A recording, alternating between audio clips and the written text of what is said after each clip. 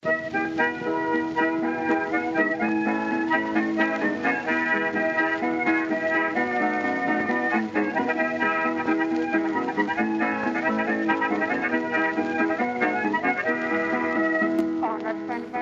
everyone, and welcome to Shot Reverse Shot. I'm Matt Risby, hello, and joining me as always is Ed Davis. How you doing, sir? All right? Yeah, doing very well. I've overdosed on Star Wars over the last week or so. Well, last week really. It's been pretty hard to avoid it with the Star Wars celebration kind of going on.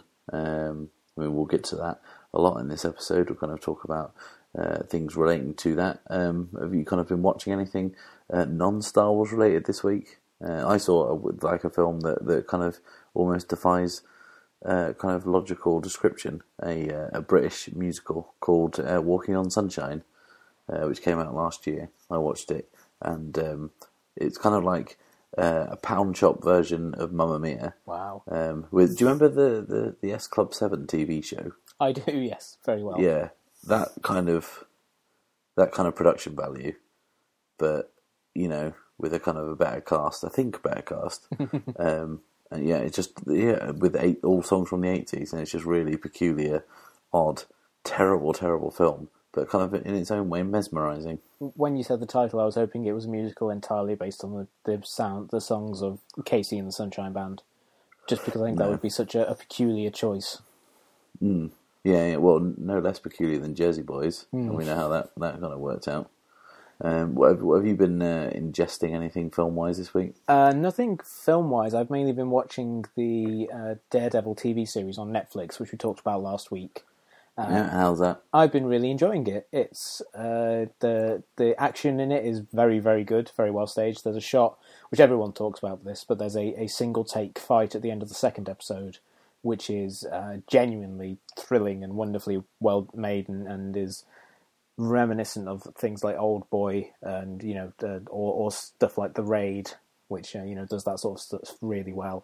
And it's really interesting because they've structured it pretty much like you would expect a comic, which is that as it moves through, the pacing is each episode has kind of little things, but they're very slowly revealing things about the Kingpin and how he's involved in all this kind of stuff about rebuilding Hell's Kitchen, which has been destroyed because of the events in the Avengers. So it ties into the broader Marvel universe, but it's all kind of background things, which is quite an interesting tack to take.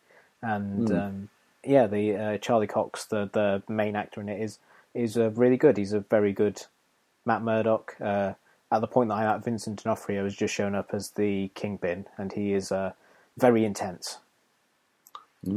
Yeah. But he's always kind of a weird guy, Vincent D'Onofrio, because he never looks the same in kind of role to role. He certainly didn't when he was kind of in his 80s, 90s heyday.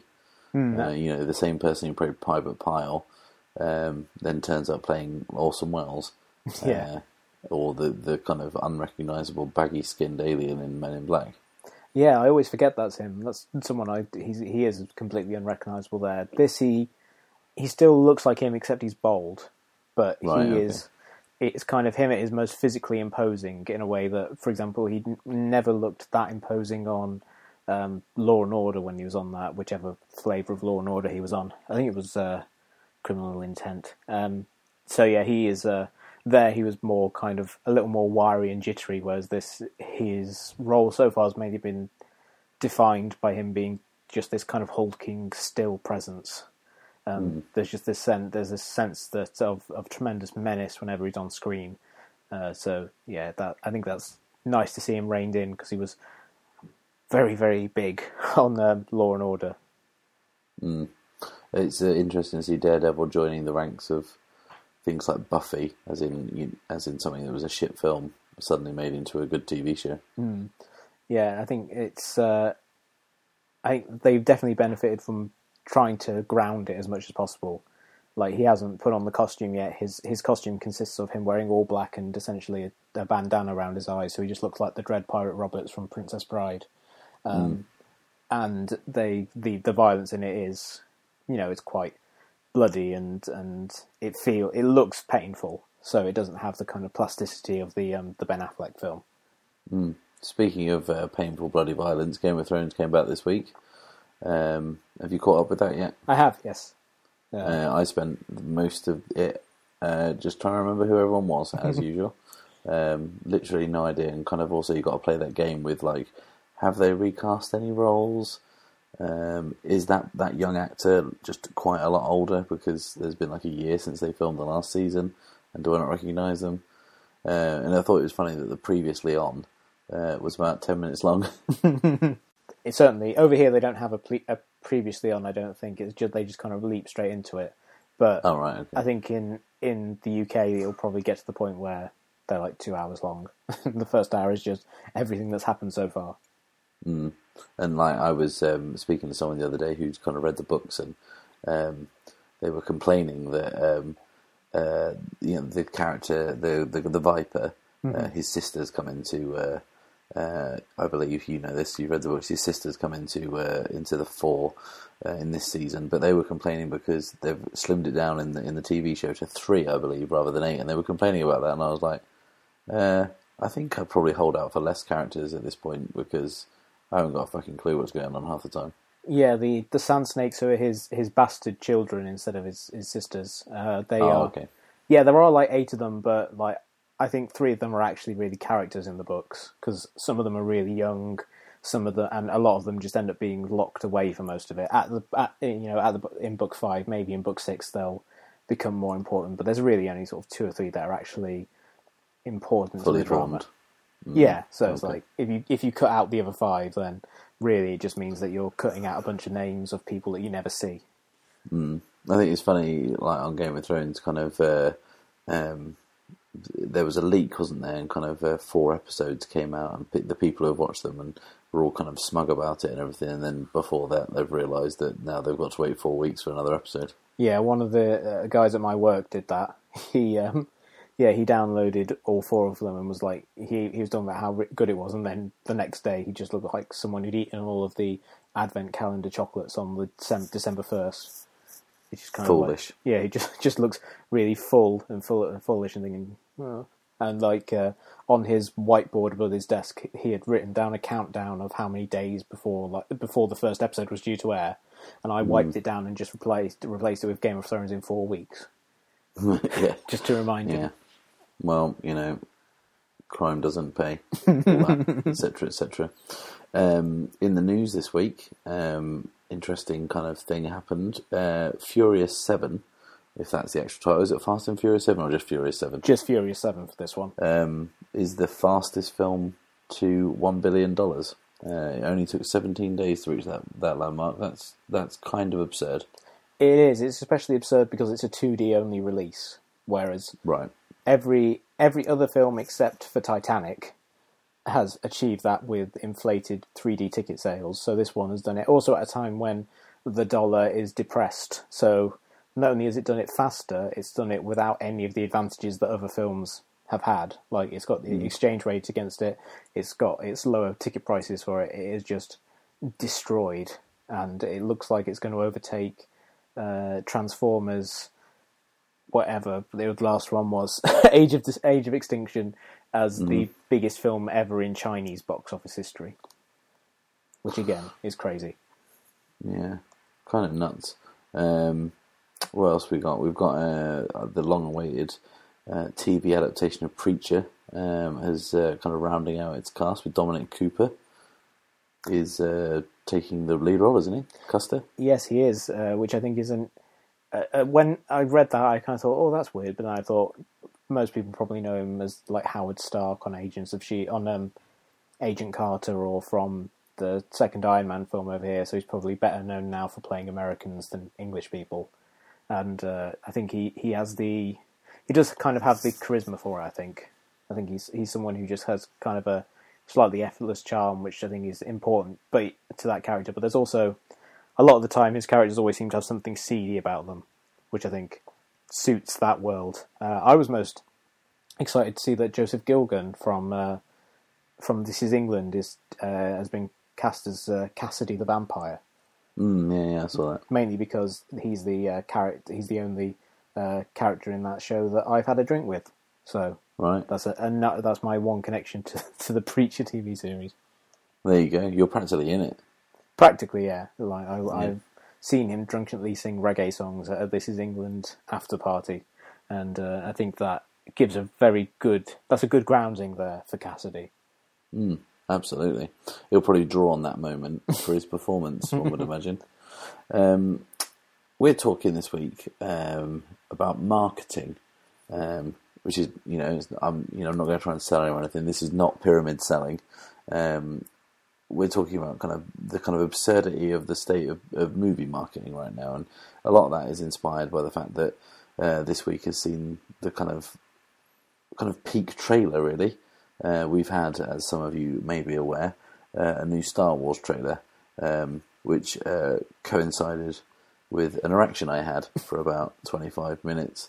It is quite great, that trailer, and we'll kind of get to that in a bit, but we've talked in the past before about the kind of weirdness and the kind of stupidity and kind of just downright kind of strange practice of teasing things that are actually already teasers. In the olden days, you used to get a poster would just go up outside your cinema, you'd see a trailer for it and the coming attractions, and that would be it. But now, it's a kind of like multifaceted announcements for announcements. You get teasers of posters, teasers of trailers of trailers, 4 trailers, 3-part trailers, 2-part teasers, and it's just kind of it's kind of got a bit ridiculous this week, hasn't it? It has. I mean, we had exactly an example of the teasers for a teaser, really, which was on Thursday. They announced that they were going to release 5 seconds of the trailer for Batman vs Superman, and kind of think, well, that's ridiculous, because what you're going to see in 5 seconds, and then especially when the trailer was coming the next day. And they'd already done that. I think they did the same thing with the Jurassic World trailer when that was due to drop as well. They just kind of they show little things of it, and there's not really much you can glean from those sort of things. It's merely just kind of playing into something we talked about in when we did our episode on online criticism, the kind of clickbait culture, which is that that if you release 5 seconds of a trailer, 1,000 blogs will post about it and just, write 800-word things about these 5 seconds and what they say or don't say, or what could be in the 1 minute and 55 seconds that are due to come out the next day. And it's just kind of a ridiculous thing where everyone, as soon as they talk about that, they just kind of bemoan it, and then everyone who's bemoaning it also then posts and writes about it. It does seem to be like a kind of self-fulfilling prophecy there. Yeah, definitely. In that respect. But yeah, let's kind of talk about the Star Wars trailer, because Star Wars. It's been part of a kind of a wider thing with the Star Wars Celebration, which is an annual kind of convention of Star Wars nerds. But this year, obviously, the profile been hugely kind of anticipated, because obviously we've got a new film coming out, and it's the first one since we've actually got some rock solid Disney material coming out. There's a whole bunch of stuff coming out. We've got today we had Rogue Squadron kind of confirmed. The Gareth Edwards is I get the guy confused who did Godzilla and the guy who did The Raid. They're different people, aren't they? Yeah, they are. Gareth Edwards did Godzilla and is directing Rogue One, and Gareth Evans is the guy who did the 2 Raid films. Oh, okay. Because it confuses me, because there are people from The Raid in Star Wars. Yeah. And that's kind of... Anyway, yeah, that's been confirmed, and then a new series of Rebels has come out. So you can't really move for Star Wars, but, it was kind of crazy, even though everyone was excited to see the trailer and all that kind of caper. I watched it on my telephone, walking home from work, because they live streamed pretty much the entire convention. That's kind of nuts, isn't it? It is. I think it speaks to the place that Star Wars has in the culture, that it is that big of a deal. I don't think, the Marvel movies are huge now.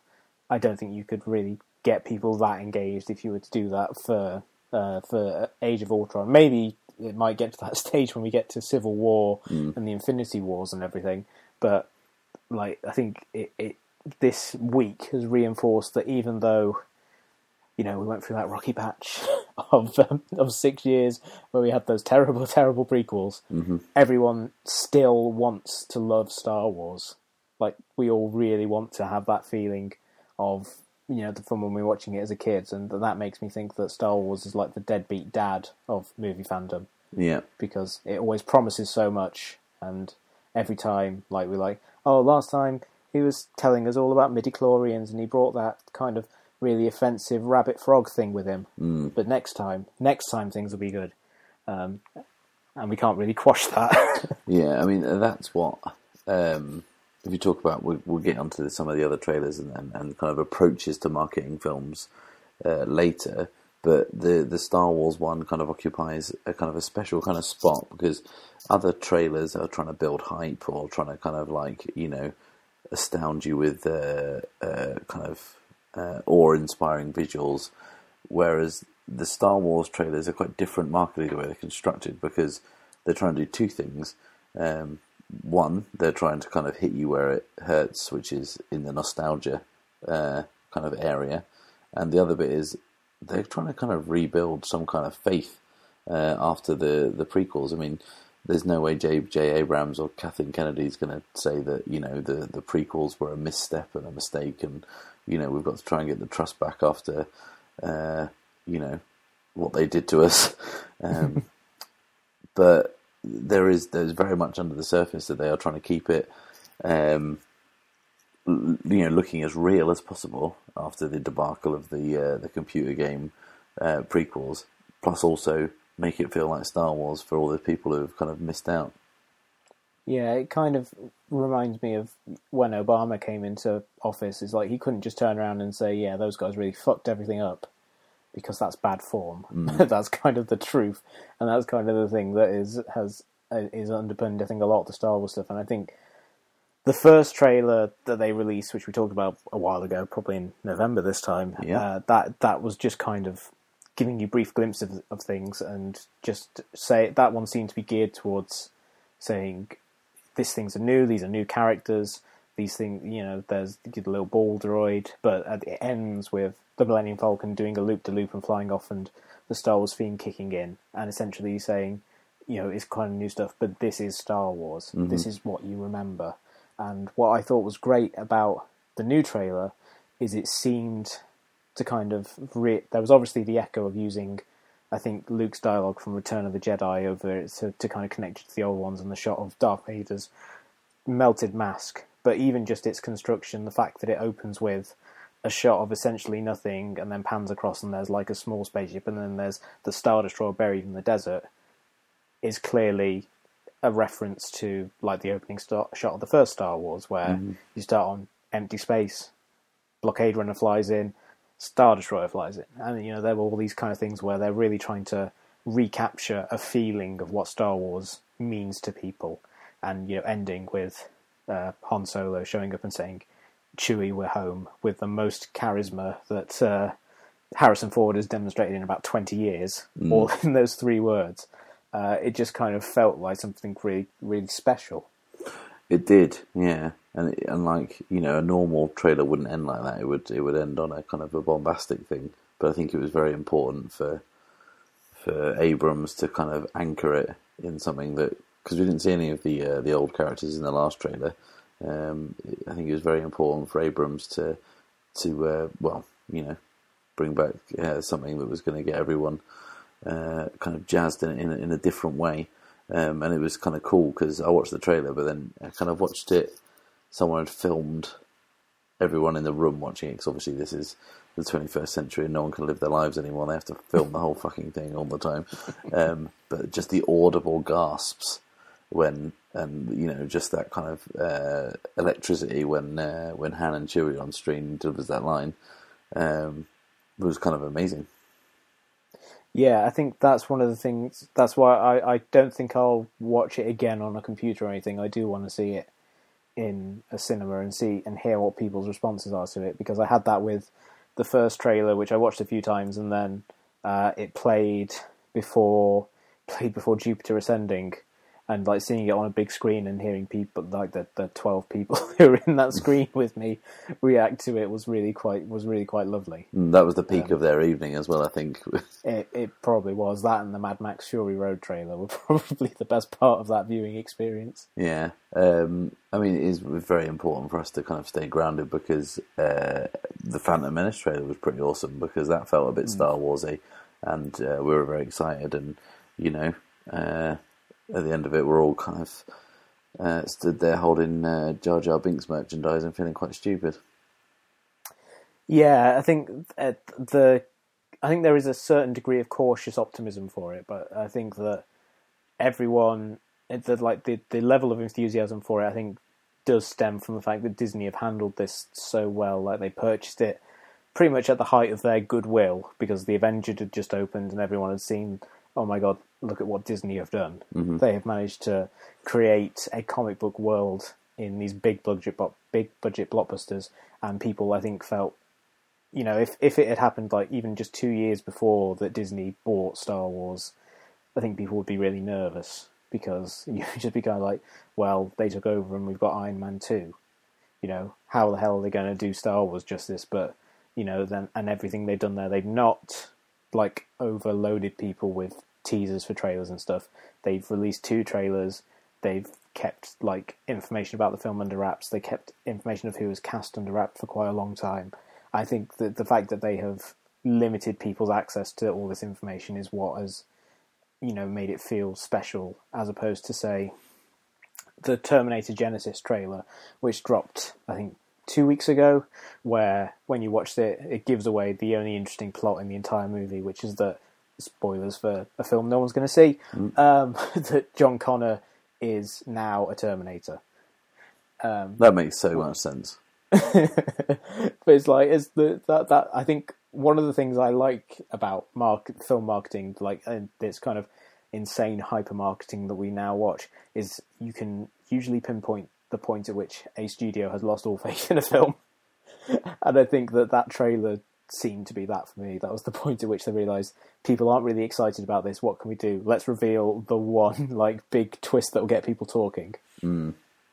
It's essentially like they're releasing the film in installments, very short installments. Someone, I don't know, I don't remember if it was for the first Amazing Spider-Man or the second one, but someone worked out that if you added together all the footage that had been released in all the various trailers, it added up to about 40 minutes of the movie. Wow. And that was I think that was the absolute most insane part of that approach to marketing that I've ever seen. You kind of say that Disney have handled this very well, but that leads us into something they have kind of been keen to do with the Marvel films, and also the kind of way that the Star Wars Celebration announcements were all stage managed. Is that it's something you've said in the past where these kind of big announcements about films are kind of handled a bit like Apple product launches. Yeah, they do feel. It does feel like they're making it more and more corporate, and I think they are basically taking the lead from what Steve Jobs used to do, where the release of an Apple product was an event and it was something you built up to, and then you just kind of unleashed all this information. And I think that is probably something that was just always going to happen, because that method has been shown to work, that if you stage these conferences like that and you make it a big global event to see what the new, what new piece of shit Apple are working on, he says, recording this into a Mac. I mean, like, I'd use lots of Apple products, but I'm not going to buy a fucking watch. No.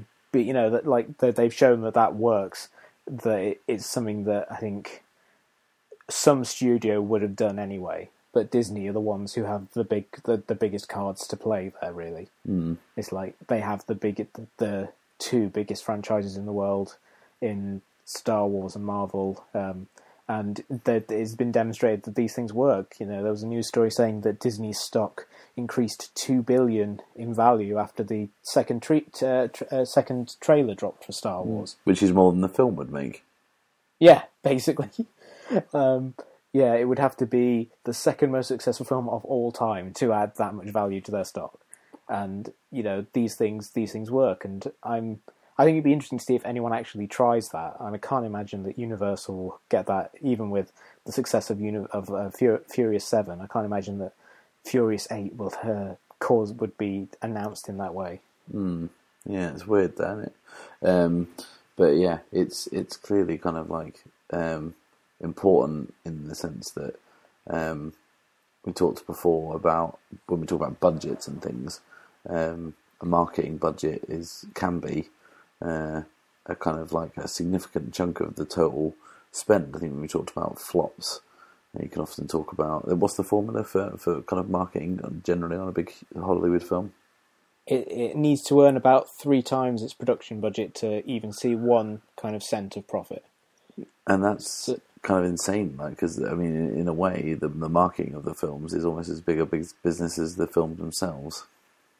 Except unless you're working on a super low budget, like one of the big things this year was It Follows, the acclaimed horror movie, has been a big success over here, despite having no traditional marketing spend. It's all word of mouth and social media and stuff, but you know, you can't really rely on that for Star Wars. or well, actually, you probably could. You could probably rely on that for Star Wars because it's the biggest brand in cinema history. But like, if you were doing something for pretty much anything else, you need to spend a huge amount of money to get the word out there for whatever film you're working on. Yeah, it definitely does work. I mean, there has been great kind of examples of kind of like guerrilla marketing. Things like Blair Witch Project spring to mind. In the early days of the internet, they kind of, you know, created a fake website and a fake documentary to kind of lead people to believe that the events of the film were actually genuinely real, and that was, you know, a masterstroke. And you know, the film only cost about 50p to make, and I believe their marketing budget was, you know, well in excess of 50p. And you know, they saw the rewards because it was like one of the most profitable films ever made. Yeah, or even just a few years ago, Paranormal Activity had more or less the same progression, where they very kind of savvily played on the social media desire to see the film by releasing it in a very few cities initially, after, you know, a lot of hype because there were teasers online and they were doing that whole thing of showing trailers where people were terrified in the cinema watching it and everything. But then they had a whole thing where people had to vote to say, bring this film to my city. And so people, they essentially created a kind of a rabid desire for people to see the film, even though they probably would have expanded it to those cities anyway. It's just like the idea of engaging people in that way was a really cheap and effective way of turning that film into this kind of, from this film that cost $50,000 and was shot in the director's house, to a film that earned over $100 million worldwide. Absolutely. What are the kind of more egregious marketing methods that you've seen that you can't stand? I have to say that my personal kind of bête noire in this area is the tweet along, especially when you get home releases. Obviously, it would be poor form to encourage a tweet along on a theatrical release. But yeah, when, you know, it's like, oh, this film's out on video, join us tonight for a tweet along. Just watch the fucking film, you dipshit. Yeah, the whole idea of a second screen experience really annoys me. Like, I don't mind if someone is watching a film themselves and they're doing a live tweet of a film they've seen before. That's like fine. That's, you're perfectly right to do, and people can mute you and everything. But when it's the company itself encouraging it, that does strike me as horribly disrespectful to the film that you're trying to release. That you're kind of baking into the experience. Yeah, you don't really need to pay that much attention to it. You can watch and make jokes as you go along. For me, in terms of things that really, really annoy me, I think 3D is still the one that really just kind of will never stop annoying me. Like, when people, it's obviously something that's died down a little bit there, but when we're in the kind of the peak of 3D mania in sort of like 2009, 2010, the aggressive way that they would kind of advertise films with that just really, really annoyed me, because it did make them seem like some sort of funfair ride. Yeah, Well, I mean, that's, this harks back to the days of William Castle and gimmicks, doesn't it? And that's, for anyone who don't know, William Castle was a kind of a real showman in the kind of P.T. Barnum sense, and would release kind of schlocky kind of horror pictures, but they'd all have a gimmick like they put vibrating mechanisms in the seats, and at certain points it would kind of buzz you while kind of a ghost jumped out or whatever, or he'd have he'd shoot films in what he called Spectravision, and you wore a cheap pair of glasses, and then a kind of shit ghost was draped over you. It was kind of affectionately kind of parodied in the film Matinee. If anyone's ever seen that, the Joe Dante film, that's a great film. But 3D and its kind of marketing as a kind of game changer was very Castle-esque. Yeah, but I also feel like it's had this weird thing where everyone has become sick of 3D, but it's kind of forced still on films, but it's become generally unpopular, and there's lots of studies that show that people, given the choice, will always go for 2D, pretty much just because of the cheapness, and because for a lot of people the whole process just hurts their heads and everything. But I think that has actually, and it has made it more widespread, but it also seems to have hurt people's willingness to embrace it as an actual artistic mode of expression, because like last year Jean-Luc Godard put out the film Goodbye to Language, which I didn't get to see because it didn't play anywhere near me, but everyone said that made really kind of innovative and interesting use of 3D. But that's something that you don't really see that level of experimentation being used by a lot of other people, because I think a lot of other filmmakers just see it as a cheap gimmick that you can't do anything interesting with. Yeah. It's in, I think, I might have imagined it, but I'm pretty sure Star Wars has been released in 3D, and that surprised me. Is it? I know it's being shot on film. I guess it probably would be shot in 3D. Yeah, but I'm pretty sure at the end of the trailer it says in 3D. I might have imagined that. It'd be terrible if it is. Yeah, I think that would be really disappointing. Would also kind of harken back to the very last thing that Lucas did with it, was where he was threatening to re-release all of the films in 3D. Well, they did it with The Phantom Menace, and everyone was like, no. Well, they did screen all the prequels in 3D at Star Wars Celebration. Who's going to want to sit through that? I mean, it's like, can you think of one way to make the entire experience of the prequels worse? Yes, add a third dimension. It would make it more like how I saw The Phantom Menace when my friend John Marafa brought me a pirated copy when it was due to come out, which was essentially with about 50% light loss. For some reason, it was incredibly dark and impossible to see. So I think that would probably be the only way to really reproduce the feel of watching it for that first time and being sort of excited by it, because you think, I can't wait to see this in the cinema and see what Jar Jar actually looks like. Yeah, I think that's something that the youth of today won't appreciate. They can kind of download an HD rip of a film, kind of at the drop of a hat. But someone at your school in our day, someone at your school had to go to the local market and buy a VHS, which was for those who don't know, like a big blocky cassette thing. And you couldn't really tell what was going on. I had a pirate copy of Jurassic Park, and I'd already seen the film at the cinema, but being a kind of big fan of the film, I wanted to have my own copy, and I just couldn't wait. So yeah, someone went to Felixstowe Market and bought one, and yeah, you can't tell what's happening for the vast majority of the runtime. Yeah, I think that really kind of stokes your imagination. In many ways.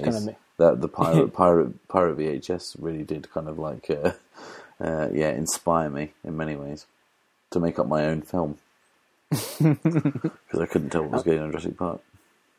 And do you think your head movie, to borrow a phrase from Tropic Thunder, was better or worse? It was certainly fuzzier. It was kind of an odd thing.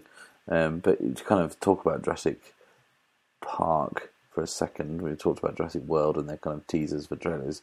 I think that's the kind of the worst example currently we've got, even worse than the kind of Star Wars Superman thingy, in that I think, if might be kind of like miscounting here, but I think we had a teaser poster, and then we had a teaser for a teaser trailer, then we had the teaser trailer, and then we had an extended trailer, and then today we got or a couple of days ago, we got 2 more teaser posters, and we are going to get another trailer tomorrow, for which there has already been a teaser. Yeah, I think that one maybe we're getting a sense of desperation kind of creeping in again, similar to Terminator Genesis, where the studio have taken a big gamble and a relatively untested director. The response that people have put out to it is very mixed. Mm-hmm. Like, I think there's some enthusiasm for it because, you know, it's Jurassic Park, but at the same time everyone's saying, well, there's only really one good Jurassic Park film. So the odds of them making another good one 22 years later are not high. And, you know, as for whatever, even, you know, Chris Pratt at his most kind of goofy and charismatic, seems like he may not be able to rescue what looks like kind of in some ways the opposite of what you're seeing with Star Wars, where Star Wars feels very tactile. It looks like something where they put a lot of effort into trying to make it feel like the old films, but with slightly better graphics. This one just looks kind of plastic and generic. It's like they didn't stop making Jurassic Park films after Jurassic Park 3. It's like it just feels like a very lazy reboot, because as much as they wanted to kind of defy that reboot tag, all they've done is reopen a park that the dinosaurs break out of, which is the exact same plot of the first film. Yeah, but with some younger faces. Yeah. Not even the or, you know, maybe they've got, like, Jeff Goldblum just shows up for one scene to kind of connect the dots and everything, but it doesn't feel like there's a huge amount of affection there for the original in the way that there seems to be for the original Star Wars in pretty much everything that's happened with The Force Awakens. Do you think that this is about as bad as movie marketing is going to get, or do you think, is there anywhere else you can go to make it worse? I'm sure there is. I can't think of anything worse, but that doesn't mean that there isn't something worse. I think if we get to the point where every teaser trailer, like teaser that lasts like 5 or 10 seconds, is preceded by like huge amounts of press releases that they send out to blogs, and blogs write, "Oh, we're going to get a teaser trailer," which happens a little bit now, but it's more kind of like a couple of hours before it's due to happen. If it got to the point where they would say, "Yes, in a month's time, you will get to see the first 5 seconds of the film," that would be probably the next step in egregiousness. Do you think that, like, a lot of this kind of feeding people kind of information in kind of like piecemeal fashion is, in a way, to play devil's advocate for a second, an attempt to combat the fact that nothing is ever kind of not leaked these days? There's, you know, just even when you don't give out information, there is just hours and hours and hours of kind of material online speculating what's going to happen and kind of citing kind of sources that, you know, aren't backed up. And do you think this is the only way that you're going to kind of keep those kind of people happy and whilst keep people still interested in the film, by kind of just revealing little bits at a time? I think that probably plays part of it. I think it's also, you have the problem of just trying to be heard in a kind of marketplace that is overcrowded for that sort of thing. Like I said earlier today on Twitter, this must be the absolute worst week to be working for a marketing department that isn't involved with Star Wars. Because, you know, Star Wars, the Superman Batman trailer dropped this week. The Terminator Genesis one dropped last week, but that was kind of still people were looking forward to Star Wars. They weren't talking about that. Jurassic World dropped a trailer this week. They're all kind of for films where people aren't really that excited anyway, and because everyone's talking about Star Wars, people just don't really give a shit about them at all. So I think the only way that you can kind of really stand out is just to occasionally, essentially just keep poking the bear of the internet and just kind of like remind people that you're there. And I think which seems like a crazy thing to say when you're talking about films that cost $200 million, but I think that because there's so many of them and the stakes are so high for, you know, actually trying to make any sort of a profit, you have to do that. You have to kind of get out there and try and get that much attention. And unless you have something like Star Wars, where the name recognition is insane, like it's kind of embedded in our culture, it's kind of baked into the core of anyone who's under 30. Pretty much, like almost anyone under that age has seen Star Wars, and to the extent that when people admit they haven't seen it, it's like someone saying they've never seen the moon or something. It's just kind of like, how could you not? That's no moon, Ed. It's a franchise. Yeah, but it's like it's something that is just there all the time. It's crazy to think that someone hasn't seen it. Or you have something like the Mad Max trailer, where something comes along and you just promise so much craziness that you can kind of break through the noise a little bit. Yeah, it's weird. And not everyone could promise that. I think going back to what I was saying about kind of keeping the kind of internet kind of speculators happy. I think what the one interesting thing like from this trailer was like, we've talked, quite a lot about the problems with internet journalism, kind of film journalism. I read several pieces, like kind of websites that I won't mention, but Slash Film would report on another way. They would say that we've had a source tell us what the trailer's going to entail, and then they quote another website which I won't mention, but it's called MakingStarWars.net, that says they've got this cast iron source, and they list they list every shot in the trailer, and surprise, surprise, fucking none of those shots were in the trailer. So we're talking about tens of thousands of clicks worth of internet time on someone reporting another website's speculation that turned out to be completely false. Yeah, it does. It is just that desire to kind of get page clicks and to kind of feed the desire to get people to clicking on your page and make money from advertising. I think that is the kind of feeding frenzy of a lot of online criticism and journalism. Certainly for sites that actually make money. If you're at the stage where you're making money, you just have to compete against a lot of people who are all of a similar sort of size. That impulse just gets stronger and kind of worse, and it's all kind of very mercurial. Star Wars, the new film, has been very, very, very secretive, to the point where it's kind of been, I'd say, more secretive than any kind of similarly budgeted film, in the sense that we still don't know. We know what actors are in it, but we still don't know who they're playing in most cases. Do you think, is that a deliberate thing on J.J. Abrams' part, in the sense that, most of his films and TV projects like Lost and stuff, he likes to keep shrouded in mystery?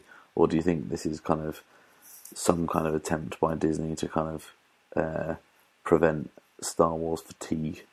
I think it's probably a bit of both. He's someone who, his entire kind of approach to his art, certainly since Lost, has been, he has this whole thing where he talks about how every character in Lost had a secret, and he didn't necessarily know what that secret was when the show started. And then they would kind of find that, but every actor he told that, you have this secret that will eventually might be revealed, or it might not be. It might just be something that no one ever addresses, but that's kind of a key to his things. I think he thinks all drama arrives from people having secrets, or from people trying to discover secrets, and you can see that in the marketing for, say, Super 8, which was built entirely around not seeing the monster and not really saying there was a monster in it, just kind of hinting at a lot of things. I think this falls into that, but this isn't really built around the idea of, Star Wars is going to be a mystery that's going to have to be solved. It's not like we're watching like the trailers for Star Trek Into Darkness, where they tried to do everything they could to not say that Benedict Cumberbatch was playing Khan or anything. It is more just kind of a case of saying, we don't want to show you what you're going to see on December the 18th. I think it's more just kind of like treating it like a present that people are going to get and not revealing too much. And I think that plays into his approach as a filmmaker. But I think Disney know that there are different ways of treating different films, and for Star Wars, because it's such a big thing and it's such an unknown. Like, the Star Wars expanded universe has existed for 20 something years, and it's been going on in the background for all this long time. But we're now entering completely new territory. We're entering a thing where people don't know what's going to happen in Star Wars, which hasn't happened since 1983. So I think that they know that a big part of this is saying we don't want to tell everyone what's going to happen because the surprise is going to be a big part of it. Do you remember, the lead up to Phantom Menace coming out? Because that was kind of marketing, movie marketing, as basically saturation marketing. That was, you just could not move for it, could you? No, and there were so many, even after it came out, there were so many tie-ins and so many computer games and everything that span out from it, including the pod racing game, which was actually a lot of fun. It was probably the one really good thing to come out of the Phantom Menace. I think they may have learnt. I mean, maybe things will be different. Maybe in November you won't be able to move for Star Wars stuff, and it probably will ramp up a lot. But I think that this approach does seem to be saying we don't need to make everything Star Wars all the time, because everyone is always talking about Star Wars all the time anyway. It's like the internet has not gone without an argument about the prequels in 16 years. People will still be talking about Star Wars whether or not you put up adverts for it. Well, I think that that seems to be a decent enough place to wrap it up. This podcast has actually been a teaser for a 4-hour podcast about the same subject we'll do in a couple of weeks, so you've got that to look forward to. It is kind of a teaser for what we'll be doing at the end of the year when we'll be doing a big Star Wars episode. Yeah. Do you actually think it's going to be any good, Ed? I hope it will be. I don't know if it will be. I think J.J. Abrams is a talented visual director. I think he can do action really well. I think that Lawrence Kasdan is a potentially great screenwriter, and I'm glad he's involved, and that George Lucas isn't. Yeah. I think if you look at the Venn diagram of good Star Wars films and bad Star Wars films, ones that Lawrence Kasdan wrote without George Lucas is one place, and ones that he wrote with George Lucas is another one. So I think the idea of him being involved in that is very exciting. I think it's got an amazing cast. My main problem with it is that not my problem. I can't have a problem with a film I haven't seen. That isn't finished yet. Yeah, my main concern with it is there's so many fucking characters. Because I've been listening to the Star Wars Minute podcast a lot recently, which is great and is a lot better than you would think a podcast about people watching Star Wars a minute at a time could be. Mainly because it's got really funny guests and stuff. But one of the things that listening to that has made me kind of think about is the fact that the original Star Wars trilogy, it really is just about Luke, Leia, and Han most of the time. It's about them. Then you have like the ancillary characters who kind of flit in and out of it. It never really treats the rest of the characters all that as being all that important. And this one, not only are those 3 characters going to be in it, but there's going to be like 12 new characters who all seem like they're going to be quite important because they're played by reasonably big name actors. And my worry is that it would become really overstuffed and it would lose the kind of very key focused storytelling that made the first 2 really good and that kind of got unmoored with Return of the Jedi and the rest of the prequels. I suppose that has been kind of counterbalanced in the sense that at Star Wars Celebration this week they've been really pushing Oscar Isaac, John Boyega and Daisy Ridley. They brought them out for a big panel. They're the only people we really know, apart from the returning cast, exactly who they're playing. I wonder whether they're kind of trying to push that to kind of assuage your fears. I think they're probably doing it just for you. My concern is that I do like J.J. Abrams. I really loved the Star Trek reboot, and that's a franchise I couldn't give 2 shits about. I don't really like Star Trek at all, and I watched it just at the end of the year that it came out in, just to say that I had seen it, but I really enjoyed it. I thought it was really brilliant kind of take on that world, and it kind of hit all the right notes that made you feel like this is Star Trek, but then also made it feel quite nice and shiny and new. But then also I don't really think I've seen any of his other films I've actually liked. Mm. Because I didn't particularly like Super 8. I thought that was, all mouth and no trousers.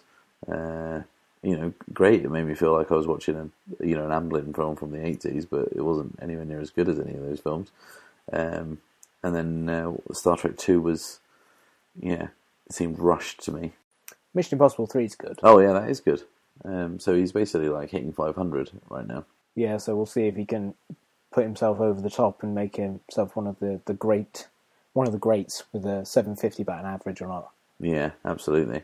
And no one's hit 400 since Ted Williams, so, and that was a long time ago. Anyway, before we descend into baseball stattery, we probably should wind it up. If you like the show, please subscribe on iTunes, review it, rate it, follow us on Twitter, Facebook, all that shit. We'll be back next week with something else. It will no doubt be fascinating. But until then, it's goodbye from me.